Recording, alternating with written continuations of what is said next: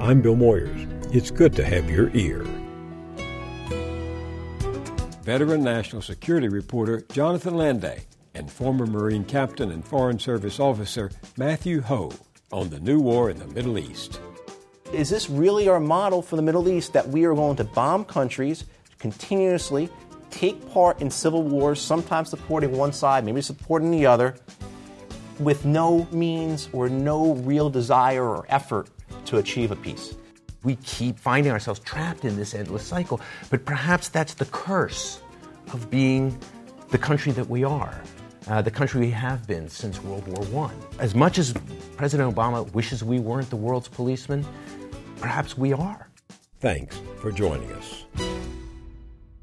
Here we go again. Over 23 years, 4 consecutive presidents have ordered the bombing of Iraq by U.S. forces. It's what one of my guests calls the nightmare of Groundhog Day, facing the same problem over and again. Just a year ago, Barack Obama told the United Nations that he was determined to end America's perpetual war footing in the Middle East region. But this week, the president returned to the UN to announce, not yet, and to assert that the U.S. intends to unleash more air power to defeat the Islamic militants who swept across large areas in Iraq and Syria.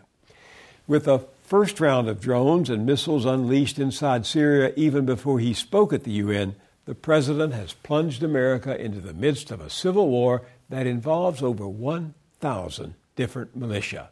You need a mighty big scorecard just to figure out who's on whose side. We've asked a couple of experienced hands to help us do just that. Jonathan Landay is a senior national security and intelligence reporter for McClatchy Newspapers. He's also an unsung hero of Washington journalism. During the build-up to the 2003 invasion of Iraq, Landay and his colleague Warren Strobel dug deep to find evidence refuting the Bush administration's case for going to war. You can see Landay and Strobel at work in our documentary, Buying the War, at BillMoyers.com. Matthew Hoh fought in Iraq as a Marine Corps captain. He then joined the Foreign Service and became the widely praised senior American civilian in Afghanistan's Zabul province. That's a Taliban stronghold. He resigned in protest when he came to believe the war was making things worse and American soldiers should not be dying in what was a long-running civil war. Matthew Hoh is now a senior fellow at the Center for International Policy in Washington, D.C. Welcome to both of you. Thank you. Let me read you something one of your colleagues, Ryan Cooper, wrote in TheWeek.com. Who's ready to squander billions of dollars on yet another pointless, almost certain to backfire war in Iraq? The mainstream media, for one, he says, which for weeks has been shamelessly fear-mongering the supposed threat by the Islamic State of Iraq and Syria. ISIS poses no specific credible threat to the U.S. Indeed, ISIS's slickly produced beheading videos are quite obviously designed to bait the media into stoking a panic, and it has succeeded spectacularly. Jonathan? See, I disagree with that interpretation, because I think the point of those videos was to try and undermine that turn in American public opinion. Don't come back here. Don't get involved. This is what's going to happen to your soldiers. Look what happened to your soldiers before. You have to look at some of their previous videos where they show American tanks being blown up, American soldiers being killed.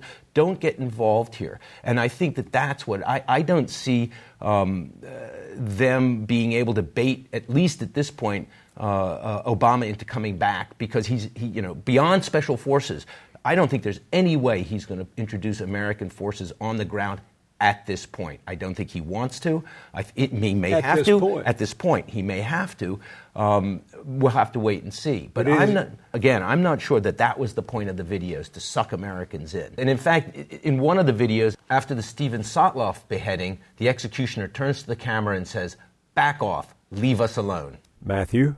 I do believe they were bait. I think this is, they want to validate their narrative that the Islamic State is the protector of Islam, that is protecting the people, the faith, the culture of their lands from the quote-unquote crusaders, for lack of a better term. I think there's a deeper problem here, and it's one that that the president has touched on. He touched on it in his speech to the UN General Assembly, and I think it's one that could really prove to be the undoing of this campaign that he's unleashing. And that is, the immediate threat is the Islamic State, but it's a phenomenon. It's a consequence of decades, centuries of despotic rule in that part of the world by dictators, by kings who have provided no semblance of responsible governance, no accountability. If you look at what's going on in the Middle East today, you have enormous poverty. You have this huge youth bulge, an enormous number of young men between the ages of 17 and 30 who are underpaid or have no jobs, lack skills. You have this massive corruption that favors a very thin elite in all of these countries. And now the United States, I remember when the newly elected Obama went to Cairo for that historic speech. 2009. Exactly. Right. Where he delivers his speech and he says, no more business as usual by the United States. We're not going to align ourselves with these regional despots. We want to see reform. We want to see democratic reform. And what has he done now is he's realigned himself with these regional powers, with these regional despots, including the guy who this administration condemned for the coup that he staged in Egypt, overthrowing a elected government, albeit, the Muslim Brotherhood, and I'm talking about Egyptian President Sisi. I mean, he is now counted as part of this coalition. So if you're one of these young men who are looking at all of this and seeing and listening to the propaganda about Islam being under threat from the West, this Islamic State thing has an appeal. And if somehow Obama succeeds in degrading and eventually destroying the Islamic State, something will come along to replace it, because those problems that create this phenomenon are not going to go away. But meanwhile, the Islamic State is a threat to Saudi Arabia, a threat to Jordan, a threat to Qatar, a threat to Bahrain, those autocratic regimes you were talking about, a threat ultimately possibly to Egypt. So why isn't it an option for the president to have said or to say, this is your doorstep. If you don't put the billions of dollars you're earning from oil and all of those young men who are available into the fighting of the Islamic State, we're not going to be there. This is your fight. Because our priorities for decades have been on military-first solutions, not on political solutions. We have, as Jonathan said, we've embraced dictatorships. Backing ourselves out of those relationships is very hard in a Washington, D.C., where the climate of politics overwhelms everything else.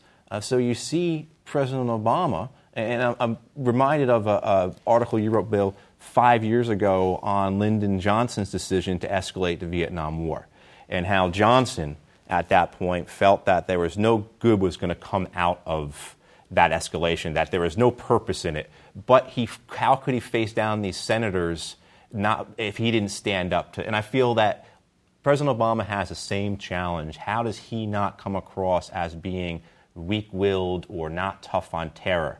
The other thing, too, is that, again, we for decades now, this has been our policy. So how do you extricate yourself from that policy? We spend $1 trillion a year on national security in this country. When you add up the Department of Defense, Department of State, CIA, Veterans Affairs, interest on debt, the number that strikes me the most about how much we're committed financially to these wars and to our current policies is we have spent $250 billion already just on interest payments on the debt we've incurred for the Iraq and Afghan wars. So we're in this system that how do you start to break down, how do you start to dismantle, because the result has been these Frankensteins like the Islamic State. Here's the dilemma. The whole world has seen what ISIS is doing now. When you see evil playing out in front of your eyes, rape, beheadings, whole villages wiped out, don't you, as a human being, as a free nation, have to do something? You have to remember that this is not a singular, unique event what occurred this summer, that all sides have been guilty of atrocities in this conflict. 500,000 Iraqis have been killed in the war since 2003. To put that in perspective, in World War II, the United States lost 400,000 people killed. So if you look at the conflict now in Iraq and understanding that this continuing cycle of violence, this continuing cycle of retribution, this continuing cycle of sectarian hatred that groups like the Islamic State, which I characterize as a parasite of war, benefit from. How do you stop that cycle? Because as horrific as the killings have been this past summer, remember, 10,000 civilians were killed in Iraq last year. How do you stop it from 20,000 next year? When we look at the situation there, and the utter horror with which, we're focused on 2 videos of 2 Americans being killed, but there were other videos. There were videos where they killed 600 people, 600 young Iraqi men. They've slaughtered almost men from a tribe in Syria that tried to resist them, hundreds of them. And you say to yourself, as a human being, can we allow this to go on? And I think, we're talking about the complexity of this, but it's really hard to put yourself in the shoes of the President of the United States, who commands the only military in the world that's capable, perhaps, of stopping this. Here you have this horrendous civil war in Syria, and I've been there twice now this year. And I've covered a lot of war. I have never seen such urban destruction anywhere. I don't know how they're going to rebuild that country. 2 to 3 million refugees, Syrian refugees, and outside 6.5 million inwardly displaced 9 million people displaced. But beyond that, and you see like street after street, town after town, just completely devastated. Infrastructure, bridges, roads, hospitals, schools. How are they going to rebuild that? How are you going to repatriate the 2 to 3 million people who are living outside of Syria? I think something like 20% of the Lebanese population is Syrian now. How are you going to put that all back together again? If you allow that to continue, then you're looking at something that perhaps a disaster on an even greater scale. So here you are as the President of the United States, preaching human rights, trying to repair as best you can this unbelievable damage that was done to the United States reputation and its ability to wield soft power, diplomatic power, by the invasion of Iraq, by Guantanamo, by Abu Ghraib, by the CIA's torture program, and you say to yourself, I need to do something because you got the pressure on you as the only commander of a military in the world that can do something about it. But is it conceivable that the president, looking at the situation there, thinks that air power, that you can bomb the Islamic State into submission and oblivion? I don't think he believes that. And I think he said as much when he says that there's no military solution, only a political solution to these conflicts. However, unfortunately, I feel that's just lip service. And unfortunately, I feel that we are going to join in the violence in Syria without any end state, without any goal, without any ability to finalize some type of agreement that is going to bring about an end to the killing. One of my favorite lines I've heard about our Syria plan is that it's not a strategy, it's a spending plan.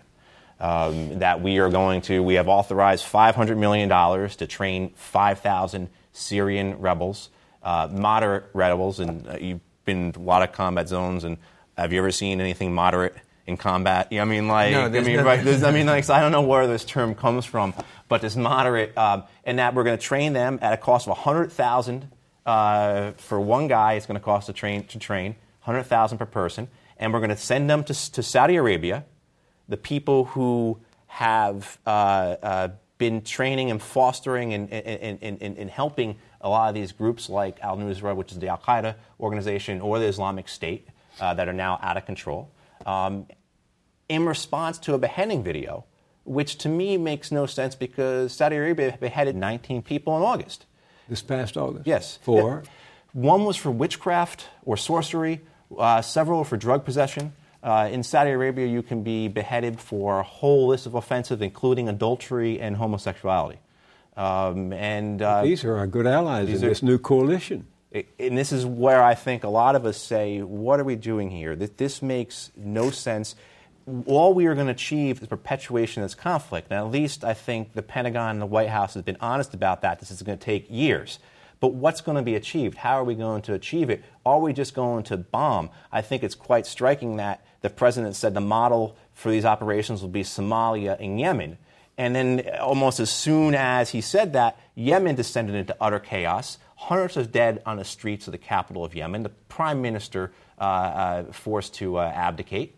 And that's the model. So is this really our model for the Middle East, that we are going to bomb countries continuously, take part in civil wars, sometimes supporting one side, maybe supporting the other, with no means or no real desire or effort to achieve a peace? What are the options in Syria? I mean, I just wrote down what seems to me to be the conundrum. The jihadists want to control Syria, which is 70% Sunni, so they should have a natural constituency there since they are Sunni.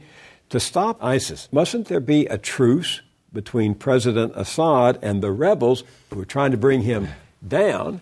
And given the mutual hatred between Assad and the rebels, between the Sunnis and the Shias, how can that political solution be found? Absolutely, and I think that's what kept Obama out of there for so long. How he's going to be able to create these buffers between, okay, so we're going to bomb the Islamic State, but we're not going to help Assad by doing that, and we're only going to help these moderates. And, I understand the conundrum, but then if you're looking at that part of the world, you're looking at the potential collapse of Iraq into this absolute chaos where this group is going to be able to expand, recruit. Let's not forget, its goal is not just stopping at Iraq and Syria. They want Lebanon. They want Shams, which is this region of Iraq, Syria, Lebanon, Jordan, and parts of Turkey. But they have also said before the Americans got involved that eventually they plan to go after Western targets too, Americans and Europeans. You don't doubt that, do you? No, not at all. In fact, we've seen evidence of this already. I think the latest estimate is 15,000 foreign fighters now are in Syria and Iraq, mostly fighting for the Islamic State. Over 100 Americans, over 1,000 Europeans. They all have passports. There is evidence, indeed, that this group is, if not planning, at least encouraging its foreign supporters to stage attacks. Now, are these existential threats to the countries in which they're taking place? No. I think that has been so overblown, the idea that these Islamic terrorists are an existential threat, particularly to the United States. No, they're more of a threat to the politicians who are in power, who fail to stop these attacks, and yet, nevertheless, the duty of these leaders are to protect their citizens. I think that also, to a certain extent, drove Obama. But, it's hard to put yourself in his shoes. He ran for election to be the leader of the United States. As a leader, you have to make some incredibly difficult decisions. Whether he's made the right ones in this case, we'll have to wait and see. Has he? No, I think this is a very tragic mistake the president is making, intervening in these conflicts. I think it's giving the Islamic State exactly what they want. I go back to some of the guiding strategy that Osama bin Laden had. And bin Laden said, all we have to do is send 2 mujahideen to the farthest point east, raise the flag of jihad and al-Qaeda, and the American generals will come racing and exhaust themselves economically, militarily, politically. And I think that strategy has been successful. We're looking at costs for these wars already totaled at $6 trillion at our lifetime. We have suffered casualties much greater than I think the American people understand. There is the 7,000 dead, the 50,000 wounded.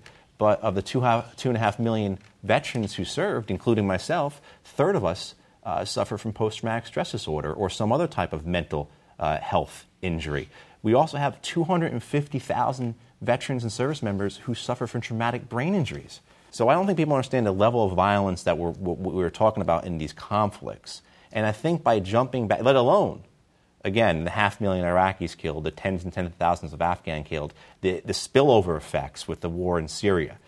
So I think jumping back into these conflicts is a very tragic mistake, a very short-sighted mistake. And I think it plays right into the hands of groups like the Islamic State that need sectarian tension. That's why I think jumping in on one side of the conflict, it exasperates the problem. I'm not sure this conversation was a good idea because listening to you, both of you, I think, aren't we crazy to think we can untangle a mess like this and bring peace on earth, goodwill to all men? I think this is the lesson we learn from it.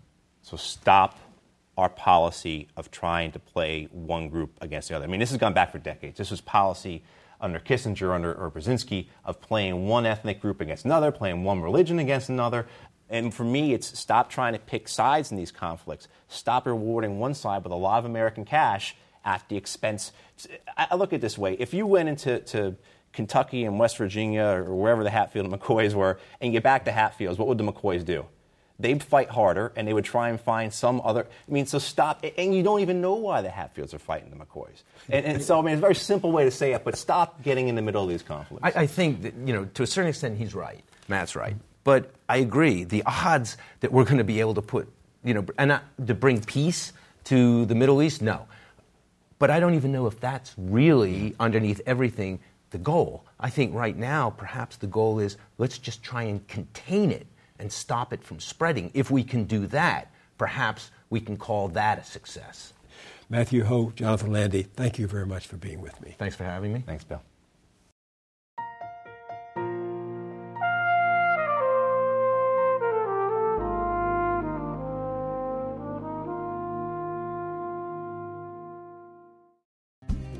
At our website, BillMoyers.com, more on the Islamic State and the international response, and our documentary, Buying the War.